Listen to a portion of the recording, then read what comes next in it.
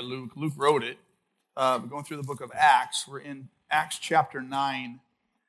There's a lot in this chapter. I dealt with the first part of it last week. I want to deal with the middle part of it this week, but I want to wrap up the last part of it as well. And so let me just wrap up the last part, just a couple, three things I want to draw your attention to, because I'm not going to have time to really teach through it, but they're important. And starting in verse 32, the spotlight shifts from Saul, who will become Paul, to Peter. And the Apostle Paul just drops off the pages until chapter 13.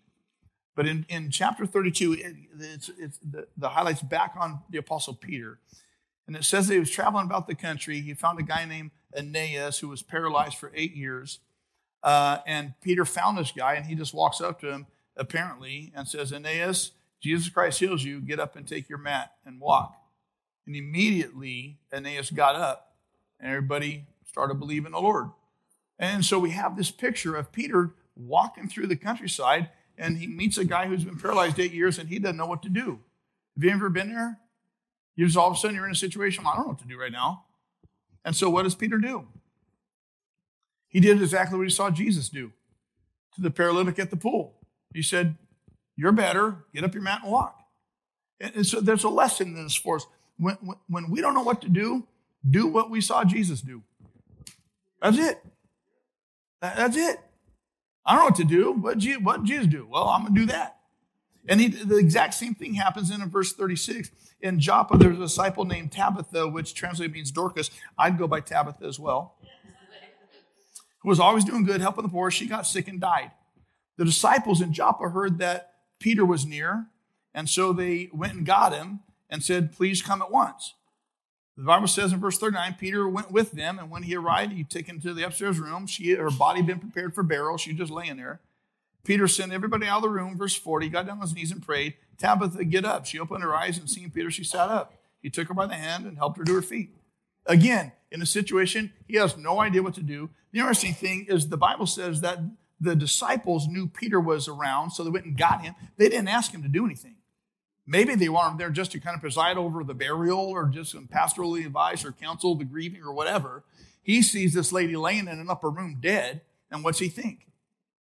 Well, I was with Jesus in an upper room with a dead little girl, and he told that girl, Talitha, get up and walk. And he says to her, Tabitha, get up. It's almost the exact same words. Because I don't know what to do. I'll just do what Jesus did. He uses almost the exact same verbiage. It's a lesson for us. You know what to do? Do what Jesus done. And then the third thing that really struck me about this, the very last verse, verse 43, it doesn't, like, why is that even there? Peter stayed in Joppa for some time with a tanner named Simon. Why is that important? Well, thanks for asking, I'll tell you. It's important because Peter was a man of the book. Like this is what the law says, this is what the scriptures say, this is how I'm going to live. Well, tanners were considered unclean people because they dealt with dead bodies all the time and blood. And so the law that Peter grew up under said don't associate with them, don't spend time with them, don't talk to them, don't be near them. And now he's staying with the guy. Here's what's happening. He's starting to understand grace.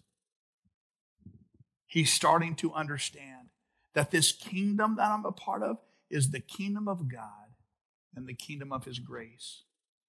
And this sets up all of chapter 10, what God's going to do in Peter's life, moving him from the religious adherence of a law to the heart of the Father of grace.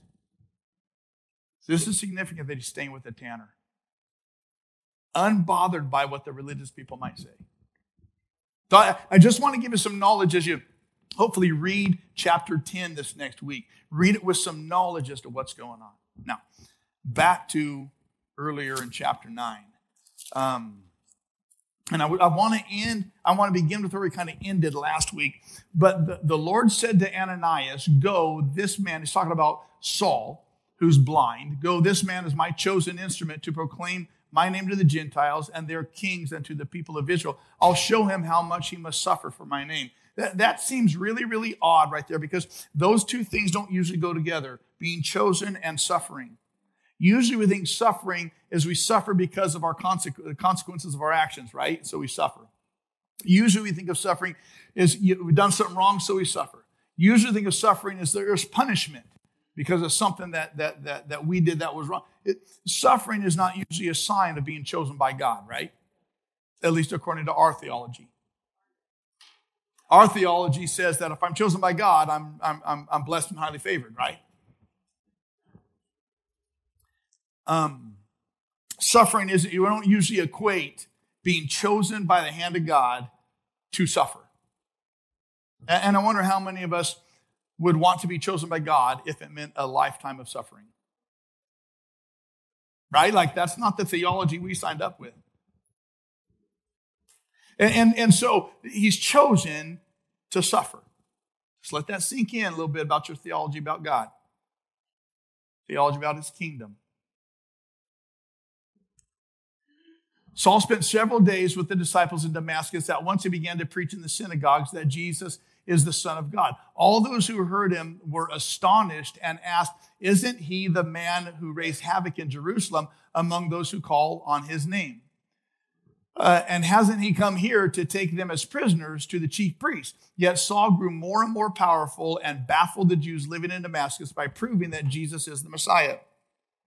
I want you to note something, that Saul on the road to Damascus has an encounter with the risen Lord, understands who Jesus is now, gets baptized, and immediately starts talking about Jesus that he just met. There's no delay, there's no hesitation, there's no fear, there's no trepidation, only boldness in my talking about Jesus now. There's a lesson in that for us. There's a lesson in that for us. Paul said, "I've had such an encounter with this Jesus, I can't help but run my mouth about him." There's a lesson in that for us. After many days that had gone by, there was a conspiracy amongst the Jews to kill him, and Saul learned of their plan. Day and night they kept close watch on the city gates in order to kill him. But his followers took him by night and lowered him in a basket through an opening in the wall. Let me tell you what's happening here. This idea of lowering him in a basket. Baskets were oftentimes lowered from city walls because that's how they got rid of their trash. They had these big trash baskets, and they would fill up with all this garbage and lower it down the city wall and drop it on the ground, and then whoever was going to take care of it came and take care of it. So otherwise, it would be really, really odd to see a basket being lowered from a city wall. But this was usually done at night. It's no big deal. It's just a bunch of trash being delivered. So this is the basket that Paul's in. He's in a basket of trash. Understand what his life in Jesus is like now. He's blinded. He's knocked to the ground. He goes 3 days without eating or drinking anything. He's healed. He gets baptized. He starts talking. And all of a sudden, people are trying to kill him, and he's in a basket of trash. Welcome to the Christian life. Right? Paul is chosen, but there's a lot of preparation that has to be done by God. And there's a lot of preparation that God's doing that isn't mentioned in this passage. Now I want you to see this. After many days had gone by. After many days. What's not here is the space between in verses 22 and 23. After many days. Verse 22 says he became powerful and was proving to people in Damascus that Jesus is the Christ after many days had gone by. Verse 22, Saul grew powerful. He's wise. He baffled those and proved Jesus was the Messiah. Verse 23, after many days. We're not told how many days, just many days. It's the space between verses 22 and 23. We're not told what happened during many days. We're just told many days. It's the space between. We're not told anything about the many days. It's just many days. It's the space between verses 22 and 23. It's the space between. That's important. Romans 8:28 is a verse about the space between. My God works all things together for the good of those who love him, called according to his purpose. It's the space between, working those things together for good. It's Galatians 6:9. Don't grow weary in doing good, but in due season you'll reap a good. Don't grow weary in the space between doing good. If we're not careful, we think erroneously that it flows like this. Saul realizes who Jesus is. starts talking about him, begins to lead, starts planting churches. He travels with authority because he's chosen by God. That's how we read it. So we have to be very careful. We assume that God chooses and then he blesses. It's bad theology because it leaves out the space between. If we're not careful, we contribute to the wrong idea and the wrong thinking of spiritual instant gratification. That God has chosen me, so I choose him, and then he blesses me for choosing him. That's bad theology because it leaves out the space between. Many days between verses 22 and 23. Do you know how many days? 3 years. There's a 3-year space between verse 22 and 23. Paul was in a 3-year period of the space between. How do we know it was 3 years? Because we know the Bible. Luke doesn't tell us here. Paul tells us himself in Galatians 1. I did not go up to Jerusalem to see those who were apostles before I was, but I went into Arabia. Later I returned to Damascus. Then after 3 years I went up to Jerusalem to get acquainted with Cephas and stay with him 15 days. Paul encounters Jesus. He believes and is baptized. And he goes 3 more years before he meets any of the apostles. It's during that 3-year space between that he talked to a lot of people about Jesus. It's during that 3-year space between that he was alone in contemplation with the Holy Spirit. It was during that 3-year space between that he spent a lot of time learning about Jesus from Jesus. Notice, Jesus spent 3 years with his disciples. Now he spends 3 years with Paul. It's the space between during those 3 years where he's in virtual obscurity in the space between. It's 3 years in the space between before he ever gets to meet the pastor of the church. And finally, he spends a few days with the apostles. And then there comes another space between in Paul's life. Do you know how long that space between lasted? 14 years. How do we know that? Because we know the Bible. Galatians 2:1. Then after 14 years, I went up again to Jerusalem, this time with Barnabas. I took Titus along also. What happened during those 14 years? We don't know a lot of that. You know why we don't know a lot of what happened during those 14-year space between? I'll tell you why. Because no one pays attention to you when you're in the space between. No one pays attention to you when you're in the space between. No one notices you're gone. No one notices you're hurting. No one notices you haven't been around. No one notices you don't get invited. No one notices they're not talking about you anymore. No one notices when you're in the space between. You know. But everybody else has their life. Everybody else has their concerns. Everybody else has their agendas. Everybody else has their schedules. But you know, you're in the space between. And nobody calls and nobody texts and nobody checks up. Nobody says, hey, haven't seen you in a while. Haven't seen you around in a while. Nobody knows. You're just stuck in the space between. Paul gives us some hints as to what happened during that 14-year space between. And if we put all the spaces between together, we don't have 3 years and we don't have 14 years. We have how many years? 17 years. In the space between. We know that Paul was persecuted a lot during that time. How do we know that? Because we know the Bible. 5 times I received from the Jews the 40 lashes minus 1. 3 times I was beaten with rods. Once I was pelted with stones. 3 times I was shipwrecked. I spent a night and a day in the open sea. I've been constantly on the move. I've been in danger from rivers, in danger from bandits, in danger from my fellow Jews, in danger from Gentiles, in danger in the city, in danger in the country, in danger in the sea, and in danger from false believers. I've labored and toiled and have often gone without sleep. I've known hunger and thirst and have often gone without food. I've been cold and naked. Here's what we know. The latter half of Paul's public ministry is the second half of the book of Acts. We haven't even got to it yet. During that time, the beatings that he will go through are at the hands of the Gentiles, not the Jews. much of what we read in 2 Corinthians 11 happens at the hands of the Jews. So we know, and we can draw some conclusions, that a lot of the beatings in Paul's life and hardship in Paul's life happened during the in-between, the space between. When nobody knew what he was going through, and nobody cared. When nobody checked up on him, because he was in the space between. Suffering is hard enough, isn't it? But especially difficult when you suffer in obscurity. When you suffer in the shadows. Because you're in the space between. I want you to know something. That when God gives us the space between, it's not empty space. The space between is really preparation space. Because he's preparing you. If you're in the space between, take heart. He's chosen you. And he's preparing you. Don't rush through it.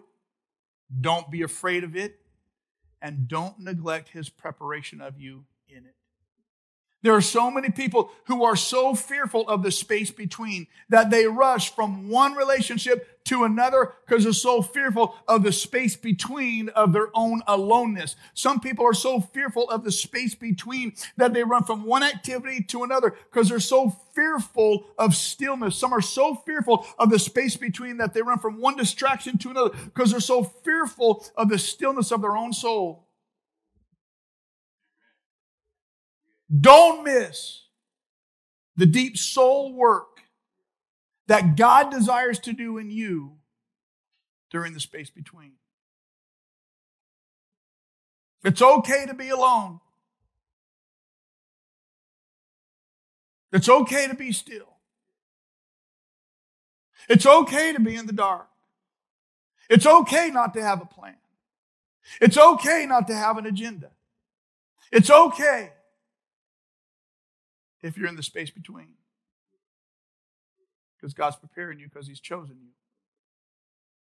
See, when God wants to make an oak tree, he takes 60 years. When God wants to make a mushroom, he takes 24 hours. And most people settle for the mushroom work of God because they're fearful of the space between required for an oak tree.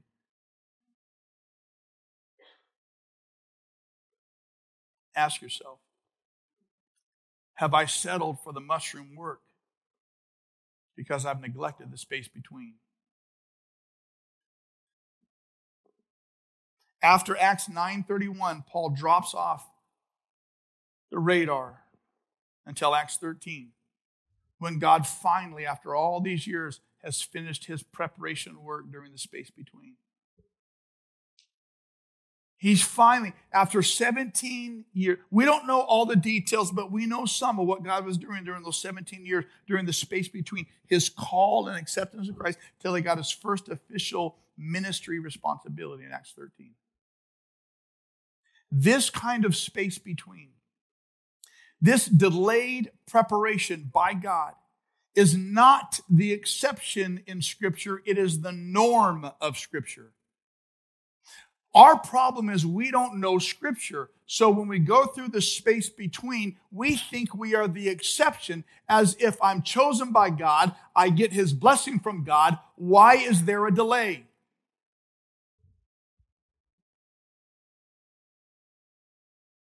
The Bible's filled with examples of God's chosen people who were thrust into the spaces between.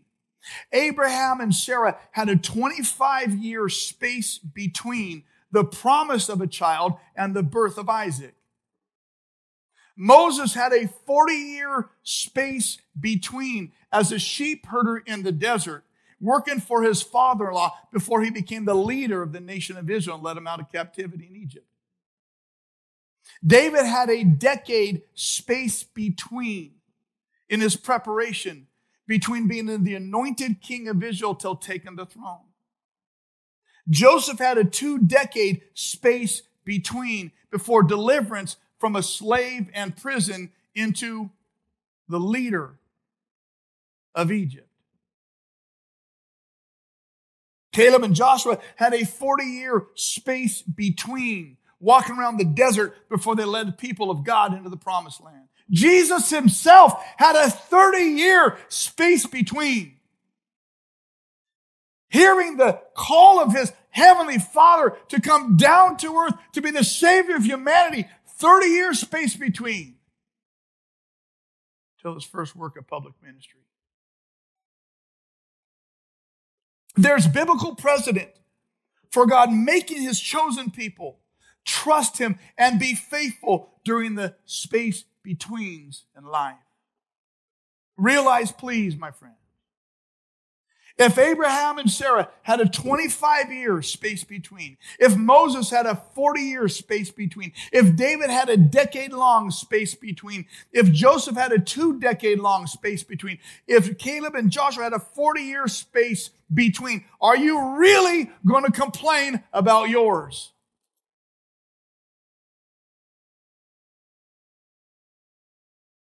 The space between is important in the lives of God's people. See, sometimes we act like impatient children. Impatient children don't know how to wait. Can I just tell you, any of us who are older than Google know how to wait?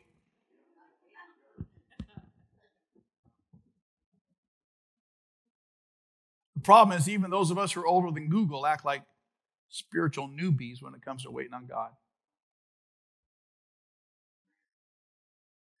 In this fast-paced world of instant gratification, we have the idea that to wait on God is just odd and something must be wrong. Especially when we're asked to wait in the space between, and that space between is difficult and lonely and dark and seemingly unsafe.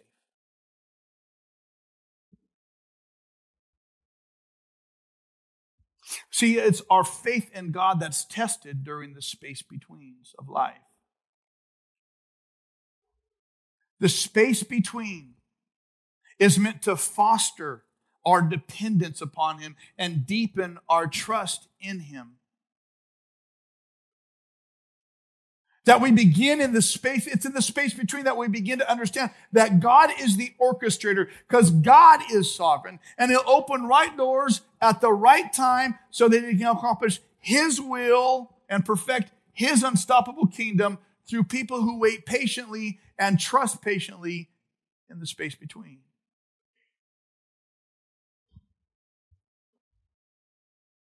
God's people has always been a waiting people. And I suggest to you this morning that if we're going to be an unstoppable Jesus follower, we must first become an unwavering God waiter in the space between. If you're in the space between, don't miss the possibility of what God might be doing. I don't know what your space between is. Your space between may be singleness. Don't rush through it. Your space between may be joblessness. Just be patient. Your space between may be illness. Your space between may be loneliness. Your space between.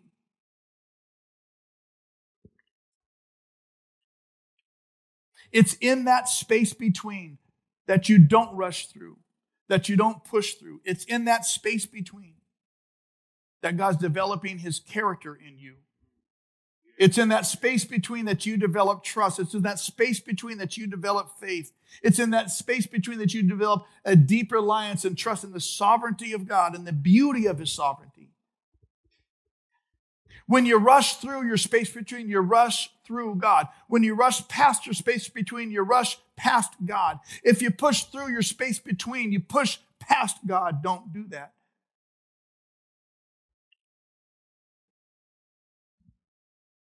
Don't waste your space between.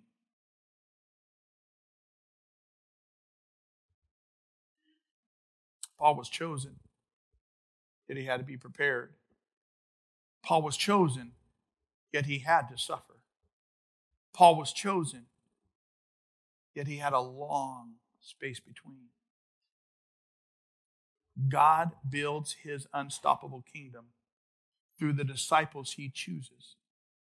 And those he chooses must be prepared. Those he chooses will suffer. Those he chooses will experience the space between.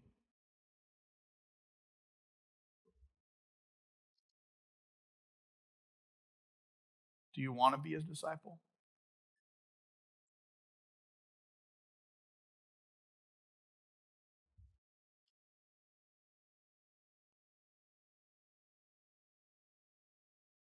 I don't know what your space between is.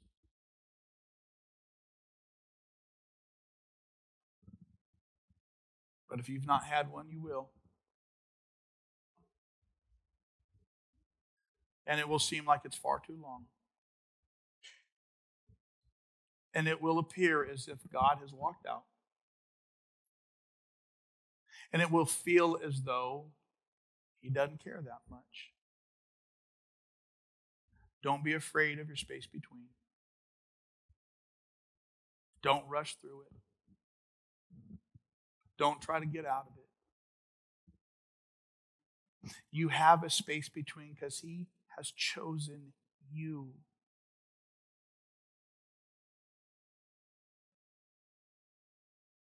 And he is developing his character in you.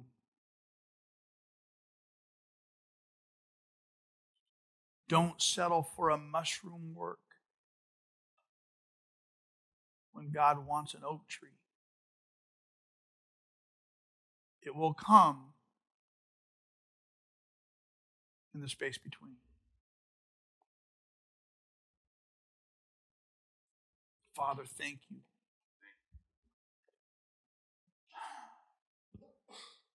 Thank you that you've chosen us. Help us to choose you.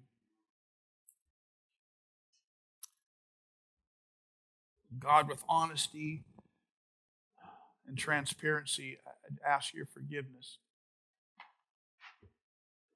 for the times when I've wanted just to rush past and rush through the space between in my life. God, you know I am anything other than patient. And I'm sorry.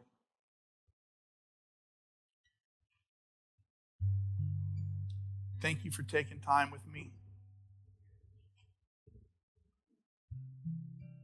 I pray that you'd help me be patient and trusting in the space between. And Father, I feel like there's plenty of us here who are of a similar bent. Certainly there's many here that you've chosen. But there's many here who want to just get past the space between. And God, we do it because we don't know Scripture real well at all to know that this is kind of your norm.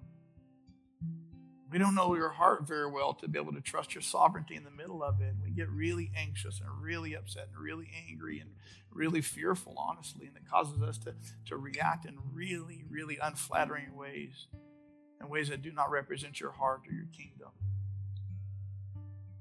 So forgive us.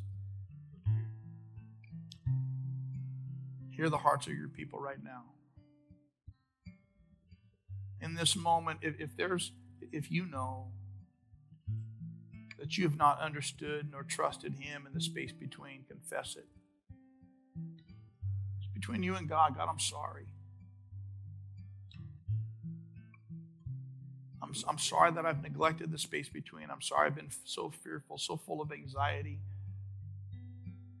thinking that if I could just control it, it would be so much better. And ultimately, it's because I just don't trust what you're doing. I just confess it, and I'm sorry.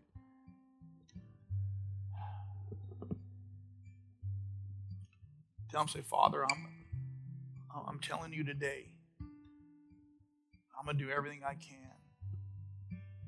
Just sit in confident assurance of your work in my space between. I'm going to trust you. I'm going to rely on you. And I'm going to pray rather than worry. And I'm going to trust rather than be fearful. And I'm going to be at peace rather than discouraged. So do what you want to do in the space between.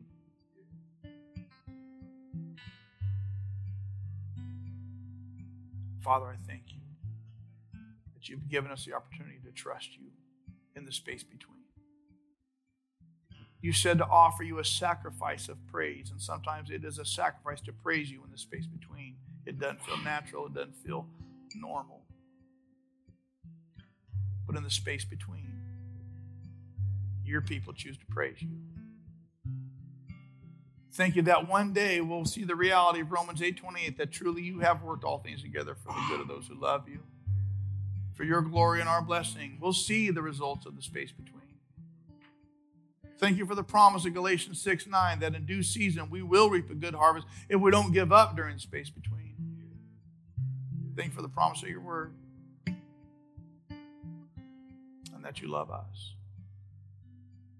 We trust you.